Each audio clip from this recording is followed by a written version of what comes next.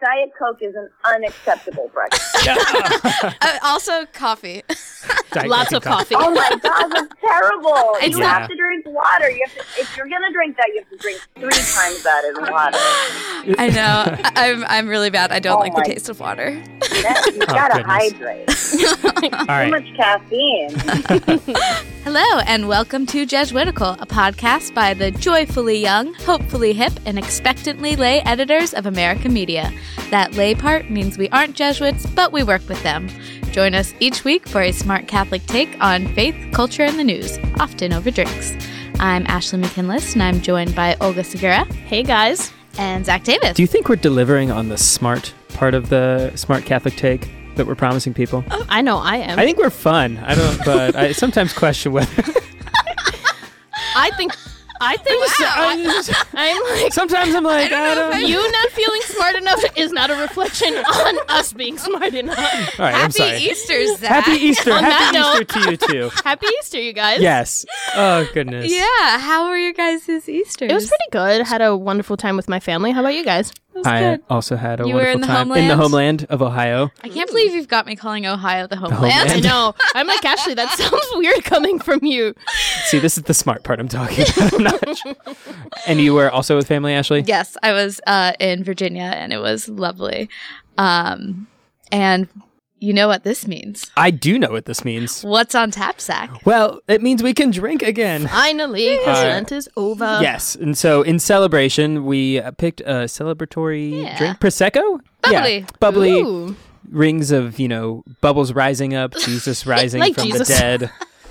See, there's that smart take on That's- our drink. Yes, so he is risen. Alleluia. Hallelujah. Hallelujah. We are Easter people, and Prosecco is our drink. All right, and who are we talking to this week, Olga? So this week, we're kind of excited. So, we are a podcast for young Catholics, and we try to bring you a smart Catholic take on Catholic stuff. But that doesn't always mean we've got Catholic guests. We've featured the host of Unorthodox in the past, the Reverend Broderick Greer. And this week, we are very excited to welcome Sarah Silverman. What? Wait, like the Sarah Silverman? Like the Sarah Silverman, like the comedian host of I Love You America on Hulu, Sarah Silverman. Oh my gosh. Wow. Yeah. So I can't believe this actually worked I know. out. How did this happen, Zach? Sarah was tweeting about how much she loved the Jesuits, and so I just tweeted at her and was like, "Hey, come on Jesuitical show and tell us why you love the Jesuit." We didn't mention that we weren't actually Jesuits until she was on Yeah. the show. Yeah, but she still talked to us. We have a great conversation with Sarah. Really engaging. I'm looking forward to it. Yeah, and if you're just listening to us for the first time, because hopefully Sarah Silverman tweeted this out, welcome to Jesuitical. We're so happy you're here. Our show has 3 parts. A Signs of the Times, where we talk about Catholic news, an interview, and then some faith sharing. So we hope you come back. Yes, but first, before we get to the interview with Sarah, we should start the first part of our show. Yes, Signs of the Times, the part of the show where we sift through the Catholic news of the week so you don't have to. This Sunday, Pope Francis delivered his annual Easter address, saying that Christ's resurrection is the true hope of the world, and then praying for peace in specific places in the world where we see ongoing conflicts. And he's not just picking random places, correct? He's picking places where he's paying attention to the tragic events happening in these parts of the world. Right, and so he named 8 different countries, but at the top of his list were Syria and the Holy Land. Syria, where we're now in the 7th year of a really tragic civil war that recently, in just the past 2 months, over 300 civilians have been killed. And then in the Holy Land, we're in the we've had 7 decades of seemingly intractable conflict between the Palestinians and Israel, and this weekend that came to a flashpoint in Gaza. Right. This past Friday, protests at the border left 18 people dead and more than 700 wounded. Yeah, and these were Palestinians who were protesting at the border between Israel and Gaza for their right to the return to what is now Israel. So we're not going to try to solve this conflict right now. It's extremely complicated, but clearly Pope Francis is paying attention to it, and he wants the world to pay attention to it. This address is called Urbi et Orbi, which means Rome and the world. So this is not a message that he just wants to get to Catholics, but to all people of goodwill who would like to see an end to these terrible conflicts throughout the world. What's our next story, Zach? So this week we marked the 50th anniversary of Reverend Dr. Martin Luther King Jr.'s assassination. 50 years ago, he was in Memphis to support a sanitation worker protest, and he was murdered while he was standing on the balcony of his hotel room. Since it's, like you said, it's been 50 years, he's been arguably the most famous figure in the civil rights movement. So he's advocated for sanitation rights. He founded the Southern Christian Leadership Conference, and he led the March on Washington, just to list some of his many accomplishments. And he's been a fantastic symbol of hope for so many people, including Pope Francis, correct? Yeah, that's right. The anniversary reminds us that Pope Francis, this is one of his idols, really. Pope Francis brought up Martin Luther King Jr. as one of the 3 Americans in a speech to Congress when he was here in the United States, but also in major papal documents, he's referenced Dr. King's words, even in Amoris Laetitia. And so Pope Francis is among the many admirers of Dr. King. Yeah, and for me, what I think one of the blessings or, important parts of having this anniversary is I think a lot of us, we learned about Martin Luther King maybe in a unit in school as a civil rights hero. But I think an anniversary like this, even I'm learning new things like, at the end of his life, it wasn't just civil rights. It was economic inequality and militarism that Martin Luther King was fighting against. So very much relevant to, we can listen to the Pope's words and be like, oh yeah, we can pray for peace in Syria and Venezuela and all these places. But like, let's be realistic. Like, war is going to happen, but Martin Luther King shows that like nonviolent action is an important thing that we need to continue talking about and, seeing what does it mean in a place like Syria or Gaza. I do remember learning about MLK as a kid and it being we read the picture books and we talk about it in elementary school, and it was always this sort of thing that happened, and it was sad that he was killed, but it's all better now. And I think that's reflected. Studies show that like 60% of white people don't actually think that there's that black people experience like structural disadvantage in this country. So it's even the way that we teach our children about Dr. King. Just because race relations in this country it's a complicated matter doesn't mean that we have to like lie to our kids about it, right? Yeah, no, I think that's a fantastic point, Zach. I think that we like to talk about MLK as this wonderful figure who was very much, and you were right, Ashley, he was very much an advocate of nonviolent protest. That was the number one way that he thought we would achieve liberation and equality for Black Americans. But what a lot of people forget is that MLK was also very radical. And he was also like, yes, nonviolence is the way forward, but we can't ignore that, yes, if people are rioting in the streets, it's for a reason. People don't just riot out of nowhere, And I think one of the things that I always find interesting is that when people try to sort of say MLK would be disappointed in the Black Lives Matter movement because they're thugs and they're rioting. And it's like, okay, you can quote his I Have a Dream speech, but you're also forgetting the part where he says, yes, nonviolence is the way to go, but we can't ignore the fact that Black Americans are victims of severe police brutality. And this was something he was preaching in the 60s, and it has not changed 50 years since he's died. No, and it reminds us of, situations that are happening all over the country, but most recently in Sacramento. Yeah, so last month, Stephon Clark was shot in Sacramento by police officers. He was unarmed in his grandmother's backyard. Police were responding to a call that said someone was breaking into cars, and they thought he fit the profile. So they shot him, I think it was 15 to 20 times. And they said at first they thought he had a gun, but he didn't. He just had a cell phone, and he was in the yard of his grandmother's house where he lived. So clearly the perception that Black Americans are dangerous has not changed from MLK's time, Mm-hmm. Yeah. And the president actually tweeted this morning, like he's proud of the way that Dr. King united people in this country.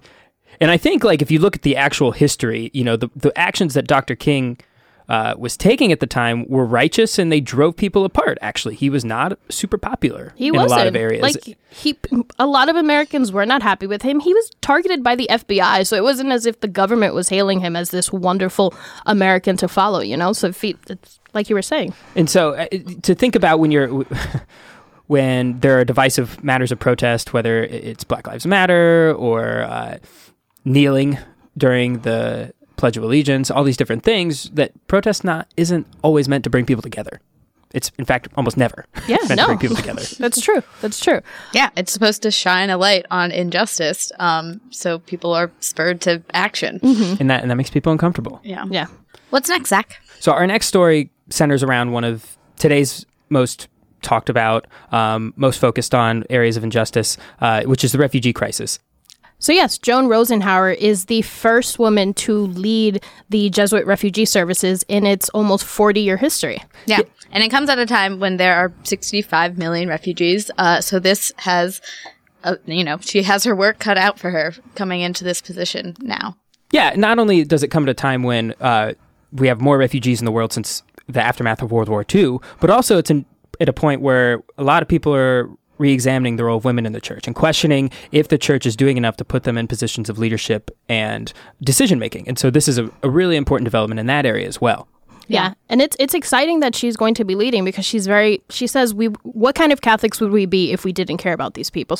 Olga, what's our next story? So we could not end the show without commenting on the NCAA tournament has finished, and Villanova and Notre Dame are the champions. Villanova for men's, Notre Dame for women's basketball. Yes, we were, whether we liked it or not, we all became NCAA basketball fans with our live show at Loyola Chicago last week while they were playing in the Sweet 16 and the Elite Eight. I was watching basketball all weekend. I was obviously sad that the Ramblers did not make it to the championship game, but also just very proud of what they did to shine a light on Jesuit schools, Sister Jean's moment in the spotlight, but also very exciting that this is the first time ever that two Catholic schools have won the men's and the women's tournament. This is amazing. And it happened on Easter weekend. Yeah, after Notre Dame won, Notre Dame's coach, Muffet McGraw, pointed out, hey, it's Easter and all the Catholics were praying for us. So congratulations to Notre Dame and Villanova.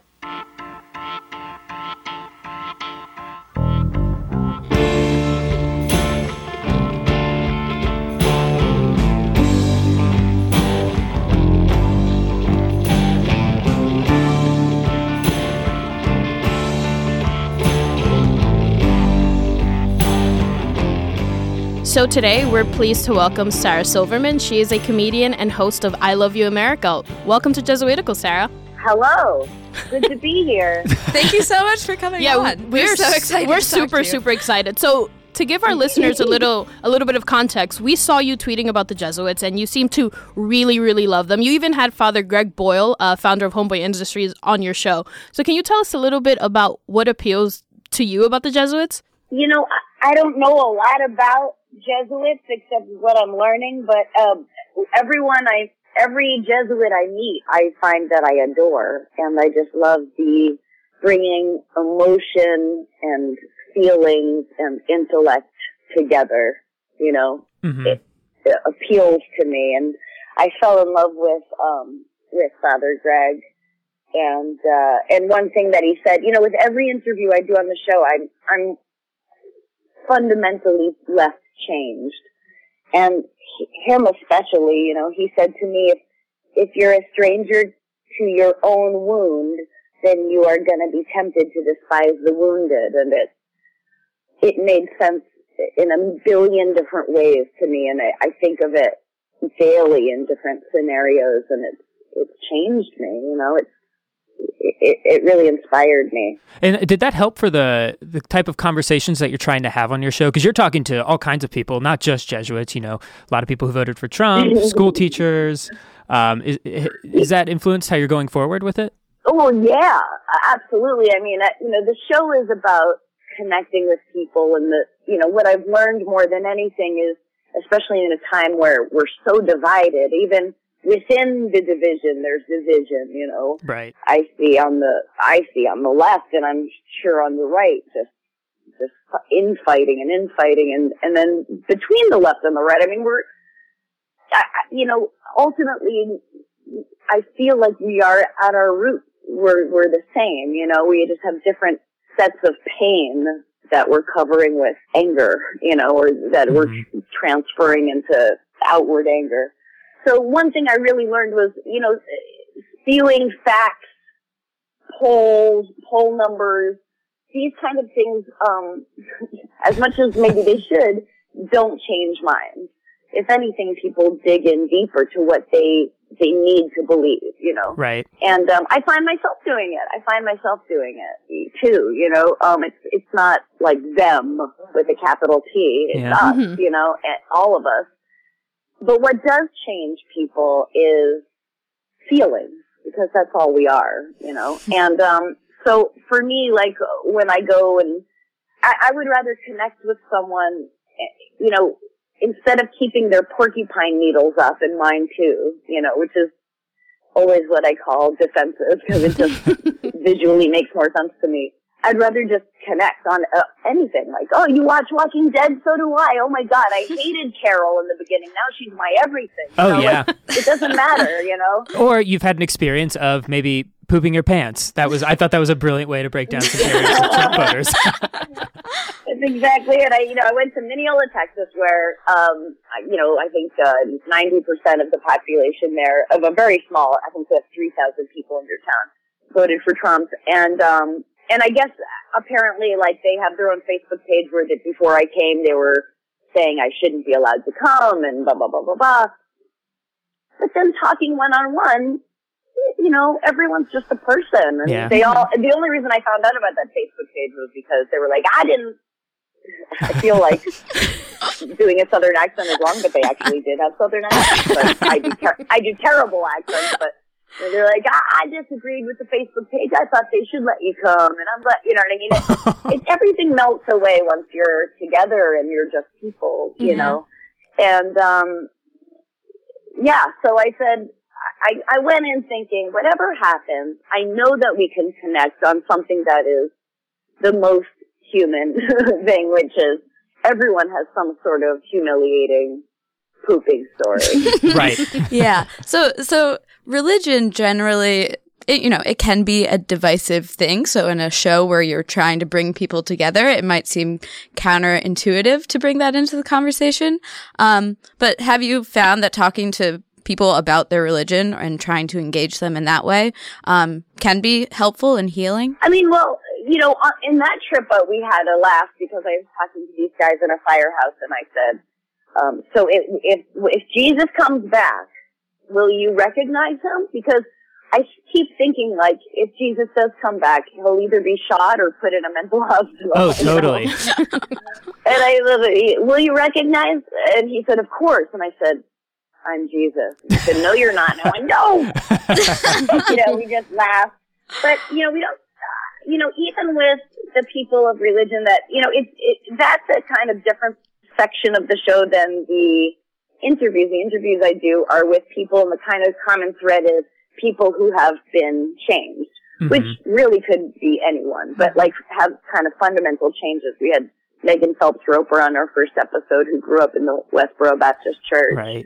And Christian Picciolini, who is a skinhead Nazi, who now helps people leave extremist groups, and Father Greg, and my sister, who's a rabbi,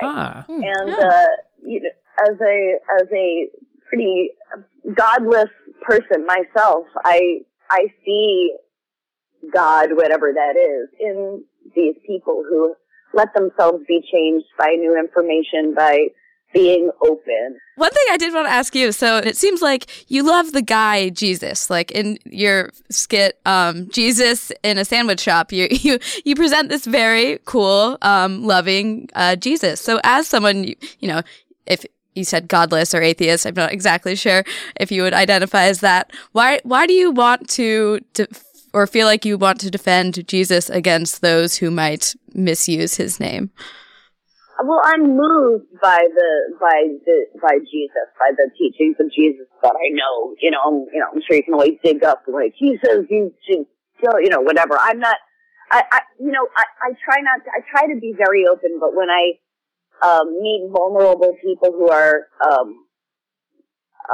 Christian, I always, and I don't know, you guys will not like this probably, but I always want to say, you know, here's an example. I recorded a song with this band, Walk Off the Earth, who are really fun. Oh, yeah. You should check them out. And the producer, who is this brilliant guy named Tokyo, he said something like, you know, oh, what the cuss, man, or something like that. And I went, what? You know, and they go, oh, yeah, he doesn't swear. And I go, oh, I love that. And he goes, yeah, and they said he's really religious and he goes to church. And I go, oh, I said, wow, you know, and I said, but I promise you there's no hell. I don't want you to live a life where you are afraid of hell. Aww. And I know that you guys, that must be that's a part of Catholicism, but hell is still there for Catholics, yeah.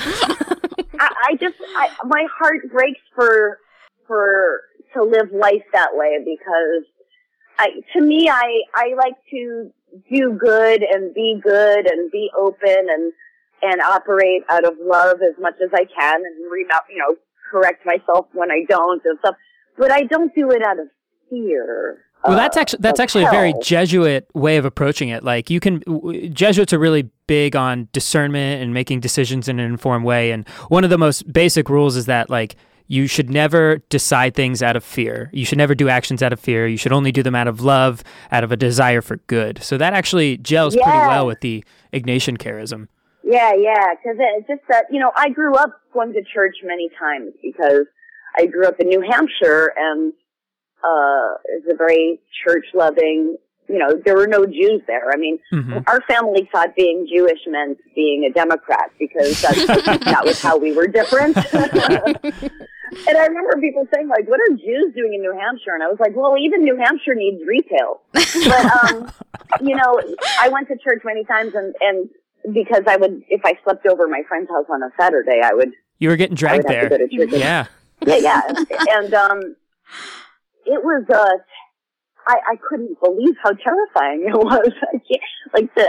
Even as a kid, I was like, this is terror. This is like a horror movie. I mean, the threats of hellfire were so scary to me. And childhood to me was so terrifying without that. Yeah. That I get scared for people who believe in hell. I'm sorry. No, it's okay. To me, it's so not Jesus-y.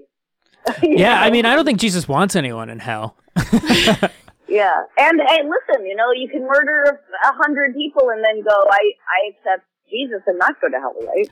Yeah, that's sort of the beautiful thing. I mean, like, Catholics don't really say whether or not for sure anyone is in hell, right? That's because that sort of puts, if we believe God's mercy is limitless, and if we say, oh, this person is for sure in hell, then that sort of limits the limitless. There's a brilliant comedian, Al Lubell. I remember he had jokes.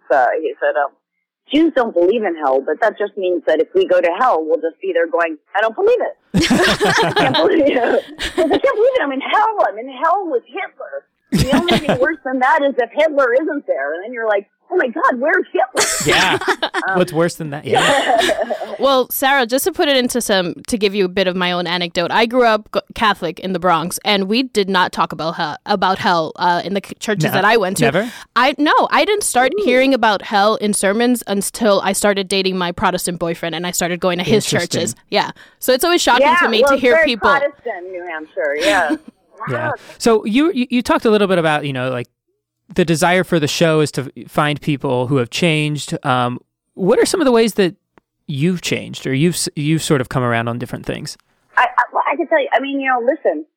This concept of liberal bubble. I understand it as something that's very, very real. You know, I went to have family dinner with a family in Chalmette, Louisiana, who all voted for Trump and who had never met a Jew.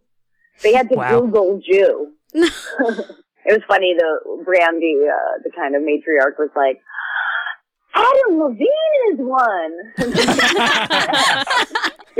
But, all of us go into it preconceived notions, just like any of us do with anything that is unknown, because our brains just kind of fill in the stuff we don't know, Sure. And so I was thinking, they must get their news from Fox News and Breitbart and Blaze and, all these kind of outlets that I see as having as not being news. And you're trying so hard to be charitable with that. I appreciate it. Yeah, have agendas, and I'm sure they see MSNBC as being very agenda driven, or any mainstream news, CNN or the New York Times, or right. And so in my head I thought, I would say, look, we get our news from different sources, and maybe we're kind of believing wholeheartedly in two different sets of lies or truths, but we're both good. We're good people believing what is being said to us. Right. And what I found was they are, and I'm not saying they as an all-encompassing thing, this family and the people I met also in Mineola, they're not taking in news. They won the their guy won, and they have checked out, and they really aren't concerned with anything that doesn't come straight to their front door. And, people might think that's like a class, they can't afford to be worried about the world globally. And I call BS on that, because I come from, the O'Hara side of my family, especially, my mother married an Irish Catholic man, John O'Hara, the greatest man I ever knew. Also my dad. They come in their ties. But, his whole family, who I'm close with, my step siblings and they're working class, they struggle, they'll have a hard time getting jobs, this and that, and they're very liberal and very, look out for their fellow man, and have always been, LGBTI advocates before the I, of course, more and after, but, that's a new one. But, I don't think it's a like, caring about the world is a luxury of the rich or something. Right. That's not true at all, but they aren't. They're not, thinking about the world outside their front door. And the interesting thing is, a lot of things come to their front door as well, so I said, who here, like where Brandy believes that Obama, just handed out money to everyone and was also from not America, not from America. And, all the rumors like she took as truth. And, I have to understand my side of that in my world as well, but she also, when I said who here believes in climate change, they all raised their hands, because they're crab fishermen and they see with their eyes the sea level rising, you know? Mm-hmm. So it was interesting. Right. Do I agree with, am I now like changed and believe what they believe? No, but I love them as people, and I think of them often, and the little boy Blaze, I ache for. Right. And also, Sarah, you don't just go out and engage with people out in the world, but you also have active dialogue with people on social media. So do you kind of see that as a way to kind of change people's minds and to try to change, someone who might be conservative to liberal or vice versa? I was or so someone who calls you a C word. Yeah. I was so moved by that that whole interaction where that guy is like, I'm hurting, and you sort of uncovered this wound that he had. Yeah, a lot of people would not be able to do that. The funny thing is I get embarrassed by it because, well, first of all, I talk to him every single day, constantly. Oh, wow. Still, but it didn't feel heroic. It was easy. I mean, it was, I was walking my dog and I saw he just written the C word, and I don't see it most of, every once in a while I look and I see stuff, but, and I clicked on it and I clicked on him and I read his tweets, and they were just rage, just clearly to me, just excruciating pain expressed in rage. And I did a monologue on my show and something I think about all the time is that conceit of like, he just wants attention, don't give it to him. And I think, what two crueler sentences could there ever be? Like, Wow. like sensing someone's human need and being disgusted by it. So writing that back took nothing from me. It felt good. It fed me, if anything. And then it made him feel good. I mean, like, to me, like, I never understand people there who have such a hard time saying sorry or being wrong. Like, it's always such a great opportunity. And even like, when I mess up driving, which I do often, and someone looks at me so angry. I mean, the first thing I do is roll down my window and go, "Oh God, I'm so sorry." I almost killed you. That's not what I do.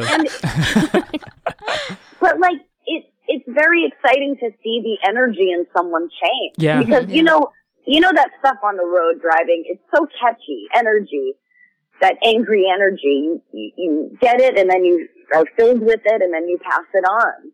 And but joy and love, I mean, it sounds so corny, but like, is the same thing. It's energy, and it's catchy as well, So the second I'm show vulnerability, and it sounds manipulative, and maybe there's a part of it that is, but it's the intent is just joy or love, or and it's like, you see people, they look at you like they are gonna, like they're with rage, and they see your face of like, "Oh my God, I'm so sorry." And it's just, to see their face soften is such a gift, and it helps both of our days, go on. It's like that quote from Lady Bird that we talk about on our show all the time about paying attention and love being the same thing. Yeah. All right, Sarah, we have one more question. Yes. Thank you so much for your time. But before you go, we want to ask you if you could canonize one person, living or dead, Catholic or not, fiction or nonfiction, who would it be and why? So easy. Mr. Rogers. Fred Rogers. All right, we should have seen that coming. Yes. So why? Why Mr. Rogers? Because he just cared about children and mental health and giving kids tools for the rest of their lives. And it all starts with being able to love yourself. It's like RuPaul at the end of his show. If you can't love yourself, how the hell are you going to love anybody else? And it's just adults need to get in touch with Mr. Rogers again. I tweeted, I wish there was some kind of bat signal for him, because we're living in a world that really needs his teachings right now. And I think, canonize, that means like the saint. That's it. To make someone Saint Mr. Rogers. Saint Mr. Rogers. Thank you so much for talking with us today. Thanks, guys. Yeah, and being so generous with your time. Yeah, this was. Thanks so much, Sarah. Take care. Thank you, guys. Thank you. Bye.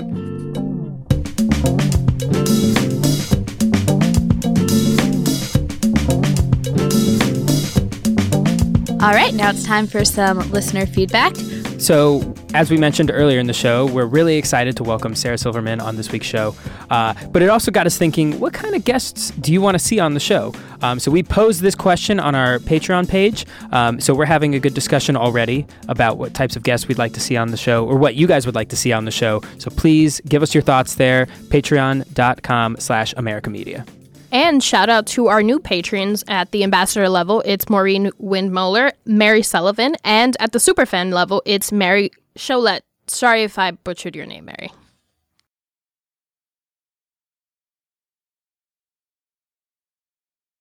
All right, now it's time for Consolations and Desolations, the part of our show where we talk about where we found God this week or where it was harder to find God.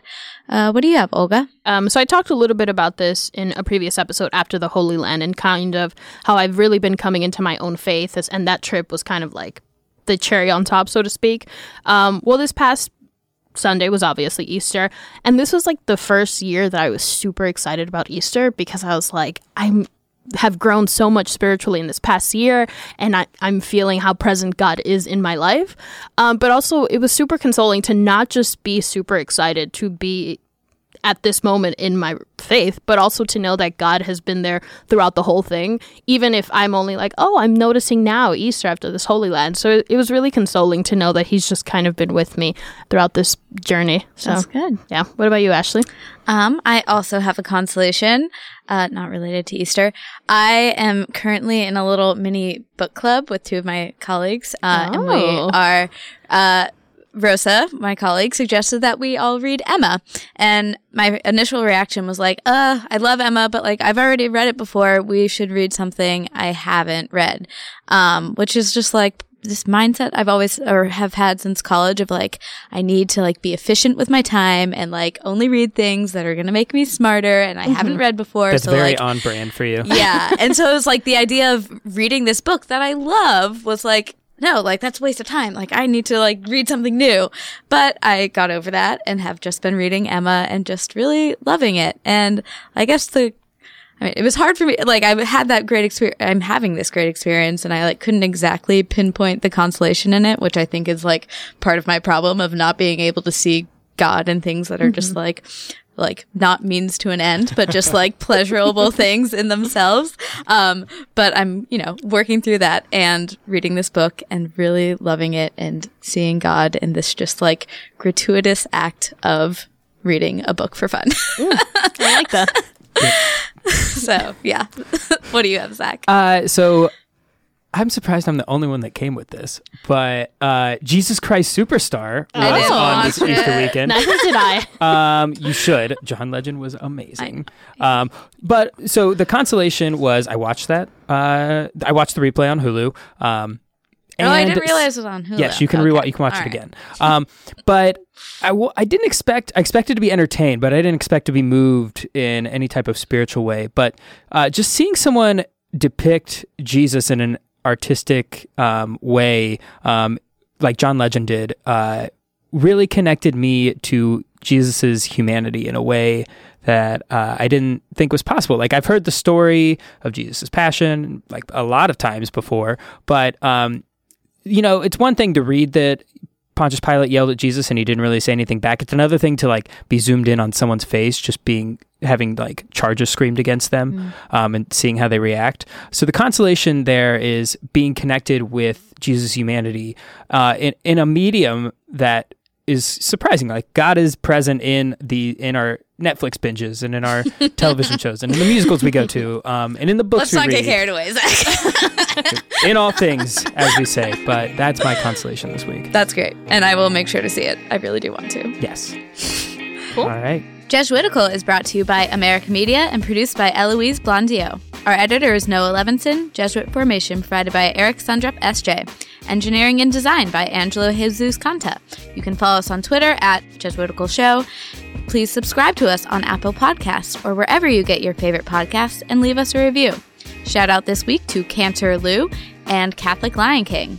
And finally, send us your questions, feedback, cocktail recipes, and tell us where you found God this week at jesuitical@americamedia.org. For America Media, I'm Ashley McKinless with Olga Segura and Zach Davis. We'll see you next week.